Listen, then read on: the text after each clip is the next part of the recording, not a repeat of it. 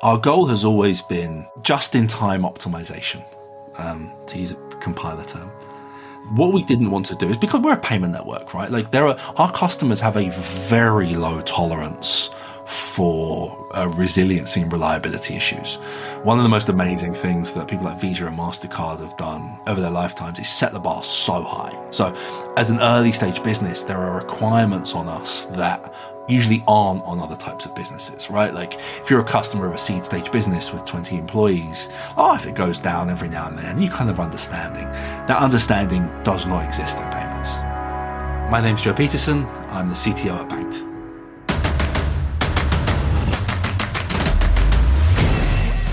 This is Code Story, a podcast bringing you interviews with tech visionaries who share in the critical moments of what it takes to change an industry and build and lead a team that has your back.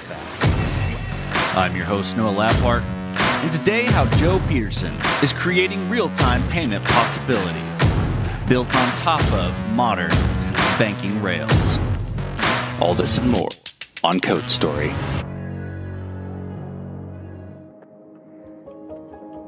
Joe Pettersson is quite the Renaissance man, with many interests and ventures he's a part of. He's also had an interesting path to tech. He was originally a lawyer many years ago.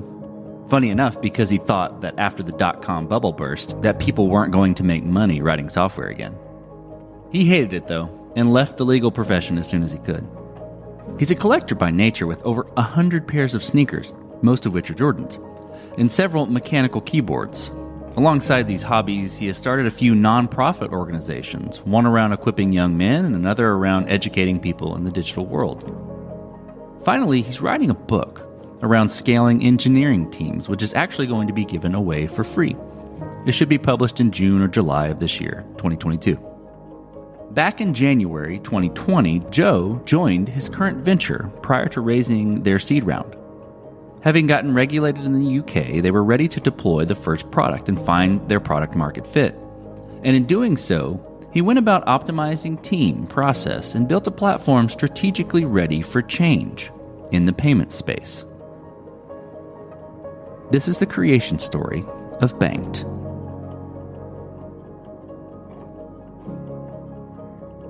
Banked's a business with a pretty ambitious goal. And that goal is to build a payment network. And when you think about payment networks, you probably think about cards, the little bits of plastic that sit in your pocket. These systems and these tools that were built in the 1950s and 60s and 70s to really innovate and put the ability for cashless payments into anybody's pockets. But the thing that you also probably realize is that those things were invented in the 50s and 60s and 70s. And so there are inherent challenges in their application. There are commercial models. They're expensive for merchants. There's a bunch of things that have become inherent in the way they've been built or inherent in the way they've been deployed. And so what Banked wants to do is to say, well, what would happen if you were to build a payment network in 2022? How would you authorize? How would you incentivize users to choose it, right? How would you give people points and rewards? How would you give merchants the best possible experience? Because the big lesson that we've learned and that the industry is learning at the moment is that power is shifting away from payment networks like Visa and MasterCard to merchants. Merchants are the ones that own the consumer experience. They own the consumer relationship. And so as a payment network, we need to do everything that we can to increase conversion, to reduce costs, and generally just to provide a much better service to merchants than they've currently been able to expect. So Bank, we're an A-stage business. We just announced a raise of $20 million led by Bank of America. And Bank of America are particularly important to us because, as you'd imagine, having an organization as strategically important as Bank of America as part of this journey really helps us. And also there's a really nice marketing story in that Bank of America created the concept of Visa. They created cards. There's a nice narrative there. If they were there in the beginning of cards and now they're here in the beginning of this new payment method. And the way we do it is that we enable people to make payments directly out of their accounts, kind of disintermediating cards. So the money moves not via card rails, but directly. In the US via things like RTP. In the UK via things like faster payments or SEPA Instant in Europe. So I said, we've got some super exciting customers. We're growing super quickly. The team's doubled in size, I think, in the last 3 or 4 months. We're about 75 people now as a business. We're completely remote. So I think we're in 14 or 15 countries. I joined in January 2020. Considering COVID and everything else, feels about 86 years ago, but I'm assured was just over 2 years at this point. And I joined just as the company was about to raise its seed round. We've gotten regulated. We're a regulated entity in the UK, in Europe.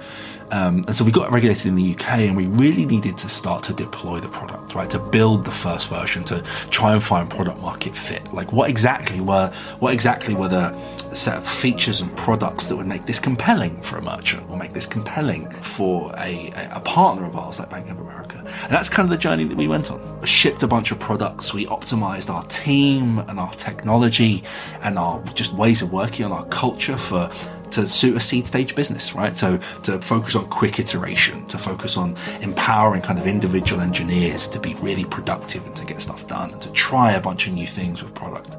And as we found that product market fit, as we found these really exciting opportunities with merchants and partners, now we're on the journey that kind of goes beyond that, right? We're to actually build and continue to iterate on and continue to make even more resilient and reliable and deep the products that we've built and we take to market. And so the culture shifts, the technology shifts, the product shifts.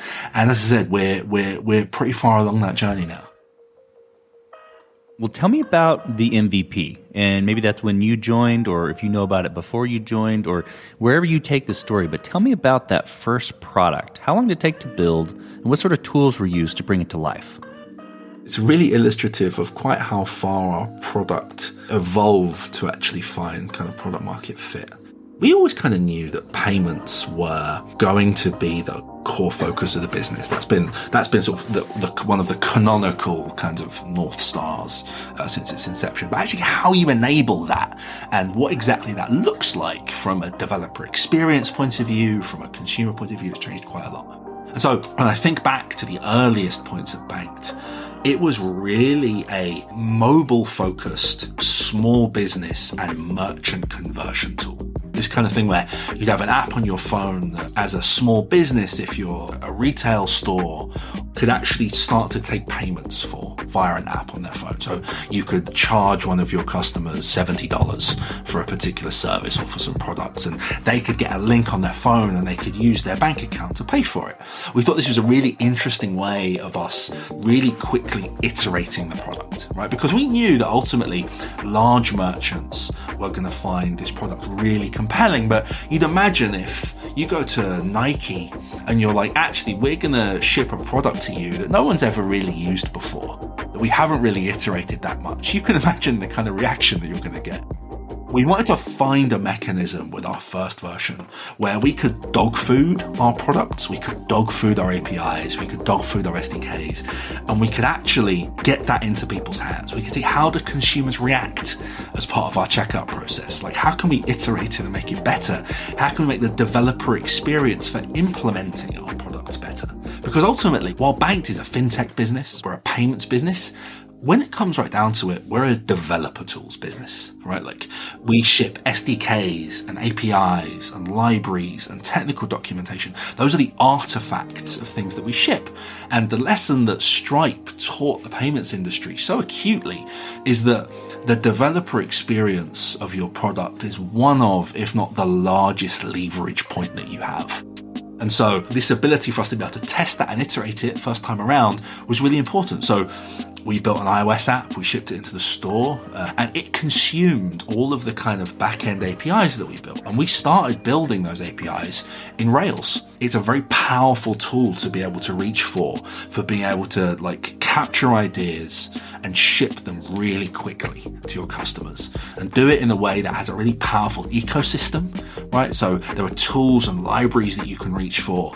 That's kind of where our MVP started, right? We had this Rails app that had a bunch of functionality in it with kind of Postgres and Redis, as you'd imagine. And we deployed that onto Heroku, right? To try and get things out there as quickly as we could, to try and say, all right, how can we iterate this and make it better? Because we knew actually we don't have the monopoly on good ideas. And we needed people to use it and to test it. And that's the kind of place we ended up with. And we iterated that a bunch, added a bunch of new features, added a bunch of new technology. But ultimately, that was kind of the heart of where we started. I can hear your passion about the products and about what you've built. With the MVP, right, you have to make certain decisions and trade-offs, and you kind of touched a little bit on some of those as you went about building it, but I want to give space for a full answer. So tell me about some of those decisions and trade-offs that you had to make when you were building your MVP, whether it be like, feature cut or technical debt or anything like that, and how did you cope with those decisions?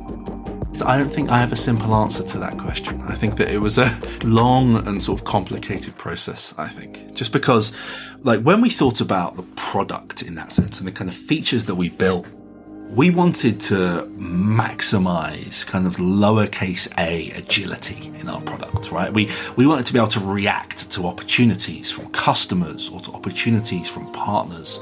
And that was kind of influenced a bunch of the decisions that we made, right? So keeping things as simple as possible in Rails enabled us to be able to do that, to be able to quickly ship new features, to build tooling that was conducive to individual engineers on what was quite a small team at the time, to be able to kind of own things end to end, so that an engineer can have an idea and come up with a salesperson or somebody in product and can take it and ship it in a way that is kind of conducive to that kind of lowercase a agility. So that were a bunch of the decisions that we made. Let's kind of keep it simple, so that ultimately our team and our product and our engineers didn't need to fight the technology. The technology that we were using and the decisions and architectural decisions that we made were conducive to actually getting out of the way.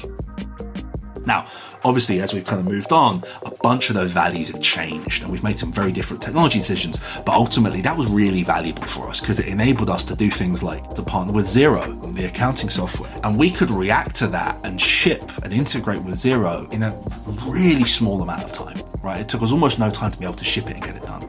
When the opportunity with Bank of America came up, those same values of how can we focus on this and get it done and ship it really quickly and effectively, really enabled us to be able to do those things.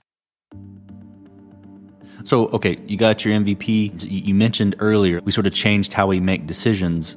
Now, tell me about that. Tell me about how you progressed the product and matured it and built your roadmap, and specifically in terms of how do you decide what the next most important thing to build is?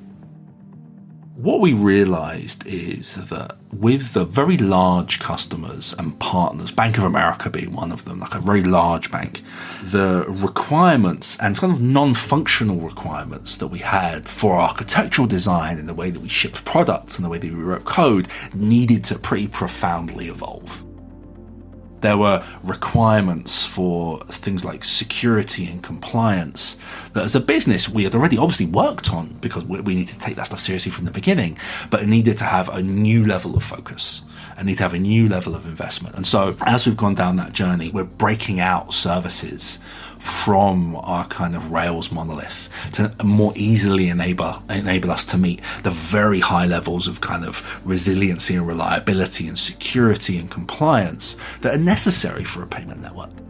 What we've done is not try to do a kind of boil the world. We're going to stop everything that we need to be able to, that we've done in order to be able to kind of completely re-architecture the platform, but to take a much more pragmatic approach and say, actually, where are the opportunities that we have as we build new products, as we build new features, as we do new things, to be able to build a more resilient, reliable, secure, scalable architecture. And so that a classic example of this is moving from Heroku to GCP and actually enabling us to get a much wider set of knobs to turn in order for us to be able to meet the kind of SLOs and SLAs that an organization like Bank of America would expect.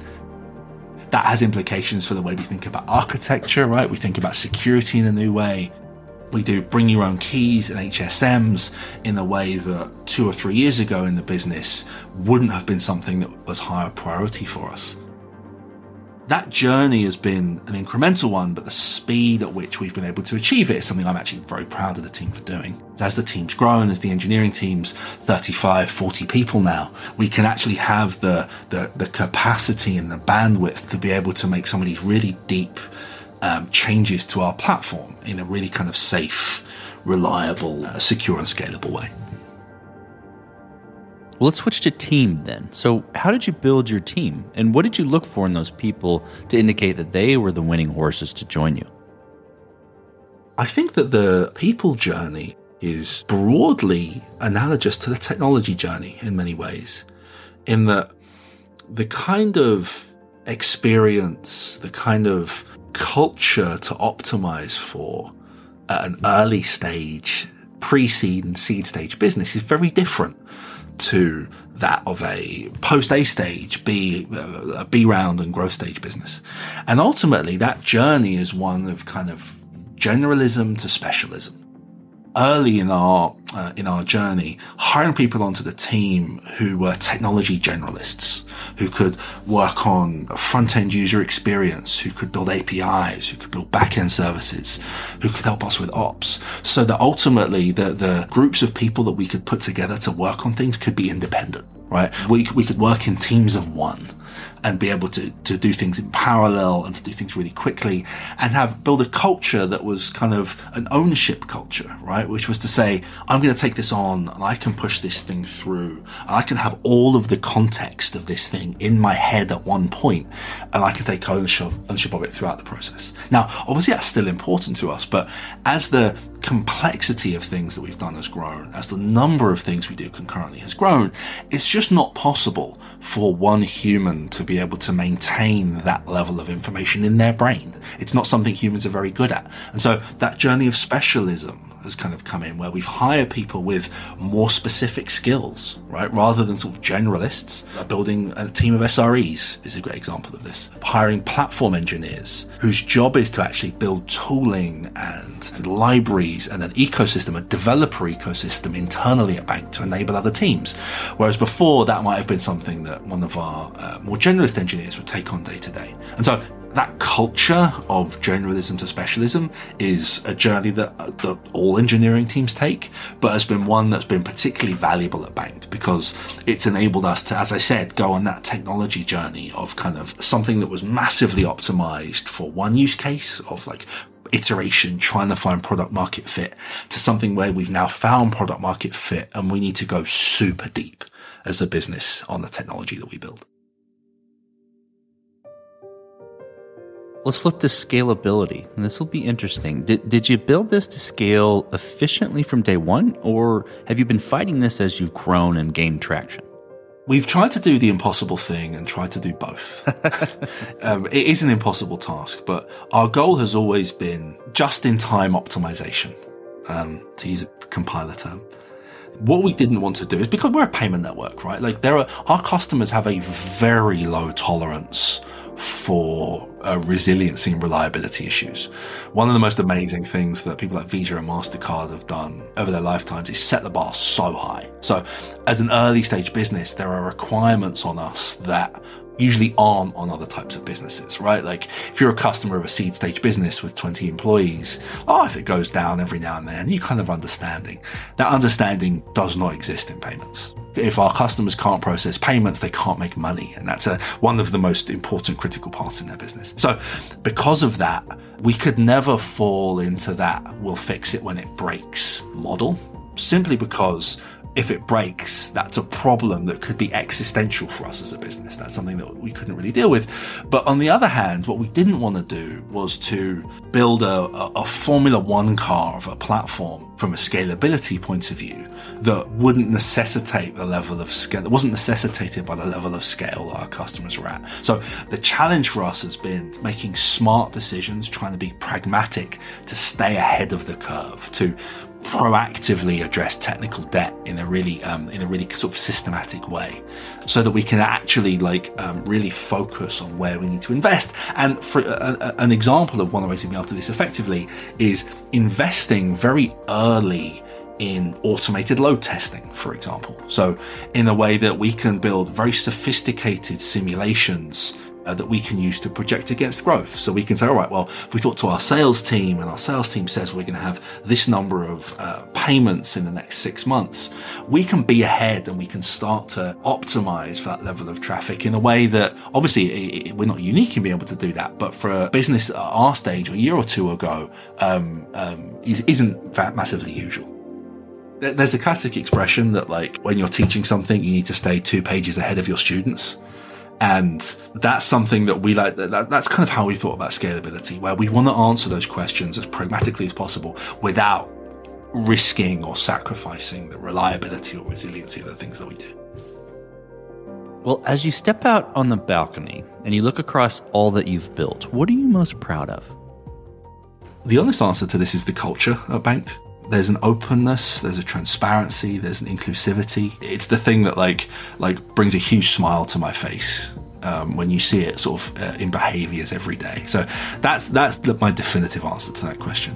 When I think about products and when I think about the technology that supports them, I think that what we've been able to do, and I think one of the things that's been most effective for us, is there's this thing when you build global payments, the variety of implementation details of payments in the UK or Italy and the US is enormous. How it works, the specific fields, the metadata, it varies enormously. And so one of the biggest challenges that payment networks get into when they scale globally is they accrue an enormous amount of technical debt around the differences between the geographies where they operate. So you can imagine a very simplistic example of this is that in your code somewhere, you'll have if market equals Italy. And what that does, as I'm sure people can understand, is massively proliferate the number of code paths that exist in your platform, right? And so when you want to ship new products, when you want to go into new territories, you have to account for that difference. And if you don't control that in a really explicit way, it just slows you down. And you end up with a very complicated kind of big ball of mud. One of the things I'm most proud of from a technical sense is the internal abstraction that we have for payments. This idea to say very early on that our payments team had this philosophy of saying there will be a single internal abstraction, and that will be true for the UK, anywhere in Europe, the US, or anywhere else. So that means everybody else in our product teams who make those payments and consume those APIs, they can code against one interface. They can code against one abstraction. And so in theory, that proliferation of market differences can be massively reduced in impact. And I think that as we scale globally, that's the thing that's had the most profound impact on our technology, I think. Well, let's flip the script a little bit. So tell me about a mistake you made and how you and your team responded to it.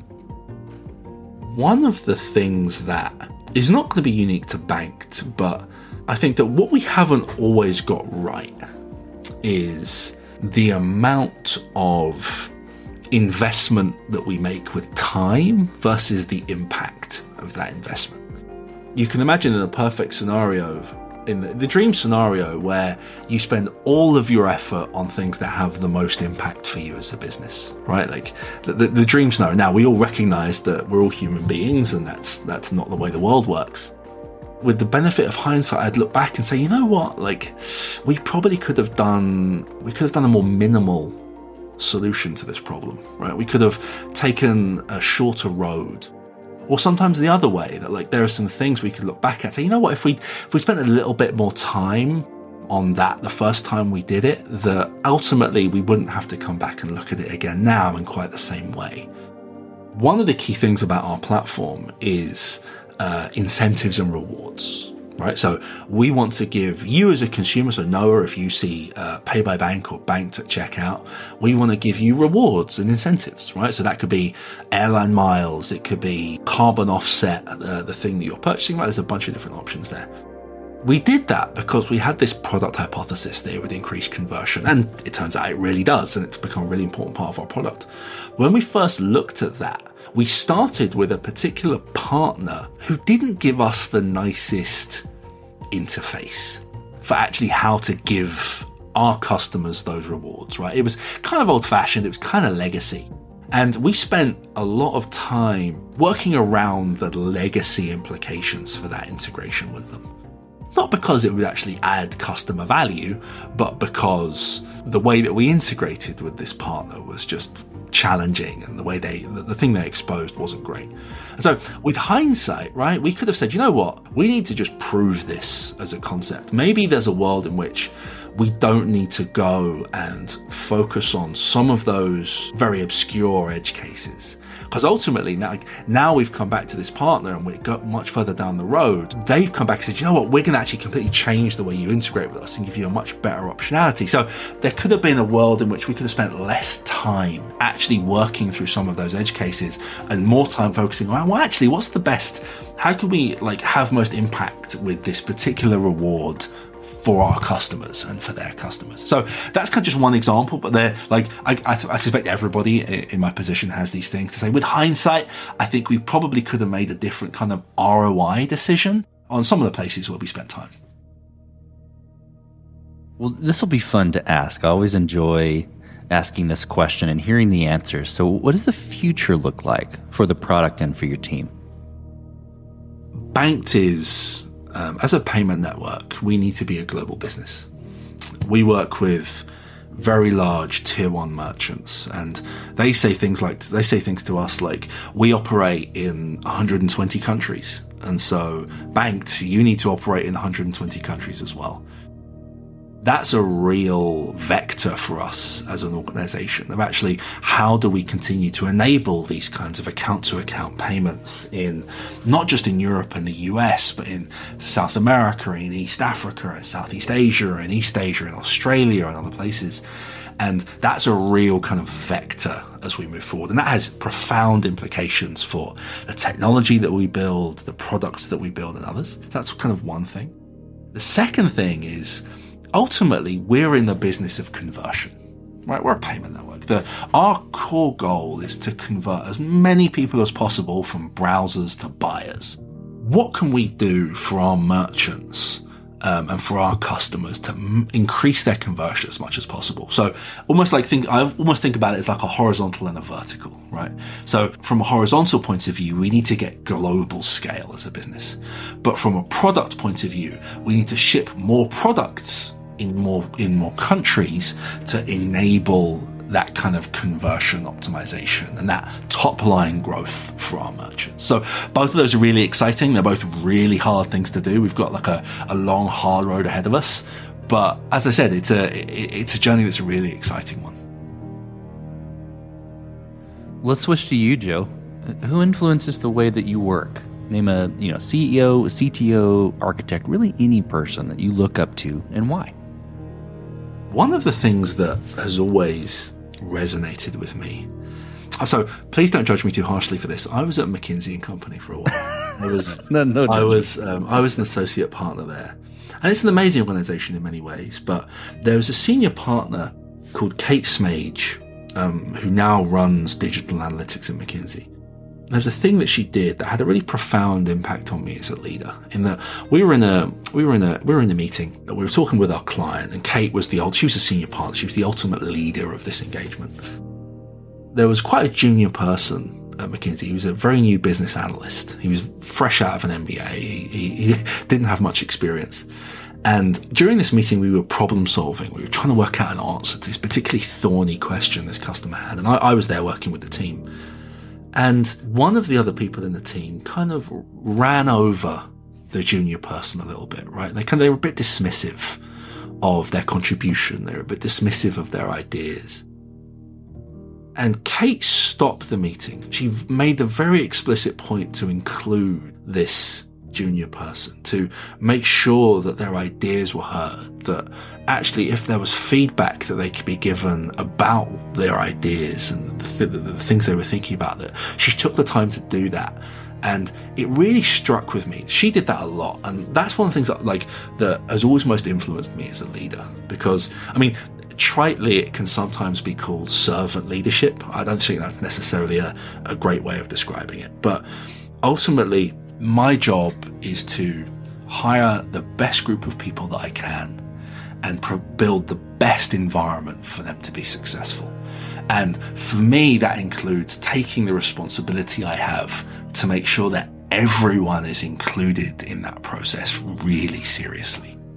It wasn't the first time I'd seen that in my career, but it was something that really struck me and like really stayed with me. And it's something I try to think of quite a lot when I'm leading myself and when I'm trying to mentor other leaders, to try and to that inclusion, that making sure people are included, their voices heard, that people who maybe typically wouldn't be included in those kinds of conversations are feel valued and feel part of that process. We talked about a mistake earlier, but a little bit different spin. If you go back to the beginning, what would you do differently? Or where would you consider taking a different approach? And it may be the thing you mentioned, because I do recall you saying that there may have been a bigger ROI for going back there. But let's see what you say. I think this is a very easy question to answer in hindsight, right? We could spend, I think, 3 or 4 hours talking about all the things that if I had a time machine, I think I'd go back and do differently. One of the things that I would certainly say I would kind of go back and do differently is start to grow the engineering leadership team at Banked sooner than we did. In the last 6 months, we've had a VP engineering join us, Adi Topaz, and she's had such a profound impact on the engineering team, the culture, the way we do things, that it feels like I kind of sit there and think, wow, I wish I'd done that earlier. I wish that we'd been able to find Addie and bring her in earlier during this journey, because I think that she'd have had even more impact in the things that she's doing. So in that sense, like, that's certainly something that in hindsight, I think I would have done a little bit earlier. Last question, Joe. So you're getting on a plane and you're sitting next to a young entrepreneur who's built the next big thing. They're jazzed about it. They can't wait to show it off to the world. Can't wait to show it off to you right there on the plane. What advice do you give that person, having gone down this road a bit? I founded an investment fund called Havant Park, and so I do a bunch of kind of pre-seed, seed stage investing and a bunch of advisorship for kind of companies we've invested in.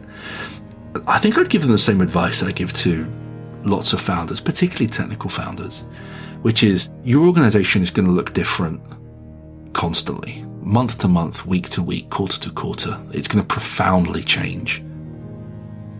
Really, the only thing that you can optimize for as a leader is change.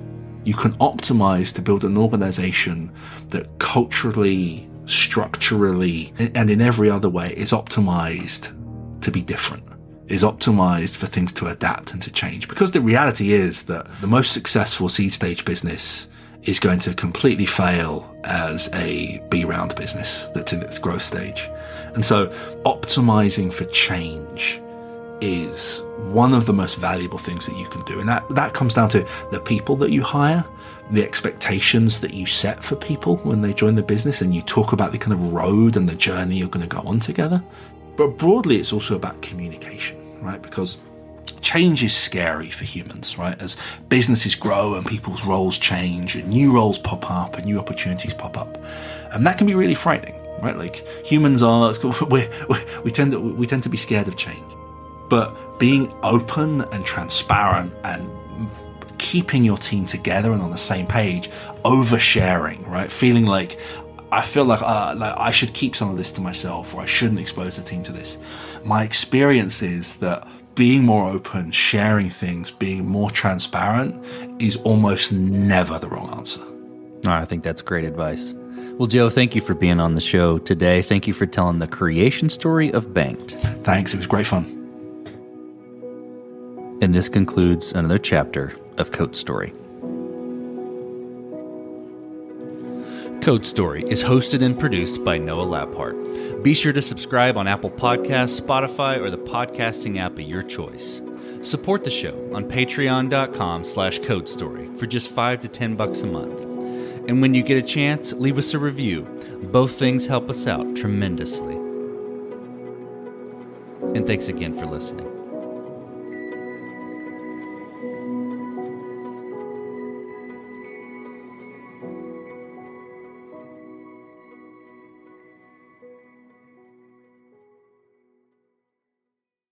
Did you know using your browser in incognito mode doesn't actually protect your privacy? Take back your privacy with IPVanish VPN. Just one tap and all your data, passwords, communications, browsing history, and more will be instantly protected. IPVanish makes you virtually invisible online. Use IPVanish on all your devices, anytime you go online at home and especially on public Wi-Fi. Get IPVanish now for 70% off a yearly plan with this exclusive offer at ipvanish.com/audio. You know how to book flights and hotels. All you're missing is a tool to plan the travel experiences you'll have once you arrive. That's why you need Viator. Book guided tours, activities, excursions, and more in one place to make your trip truly unforgettable. Viator has over 300,000 travel experiences to choose from. Everything from simple tours to extreme adventures and all the niche, interesting stuff in between. So you can plan something that everyone you're traveling with will enjoy. Real traveler reviews give the inside scoop from people who've already been on the experiences you're considering. So you can plan with confidence. Free cancellation helps you plan for the unexpected. And 24/7 customer support means you can travel worry-free. Download the Viator app now and use code Viator10 for 10% off your first booking in the app. Find travel experiences for you. Do more with Viator.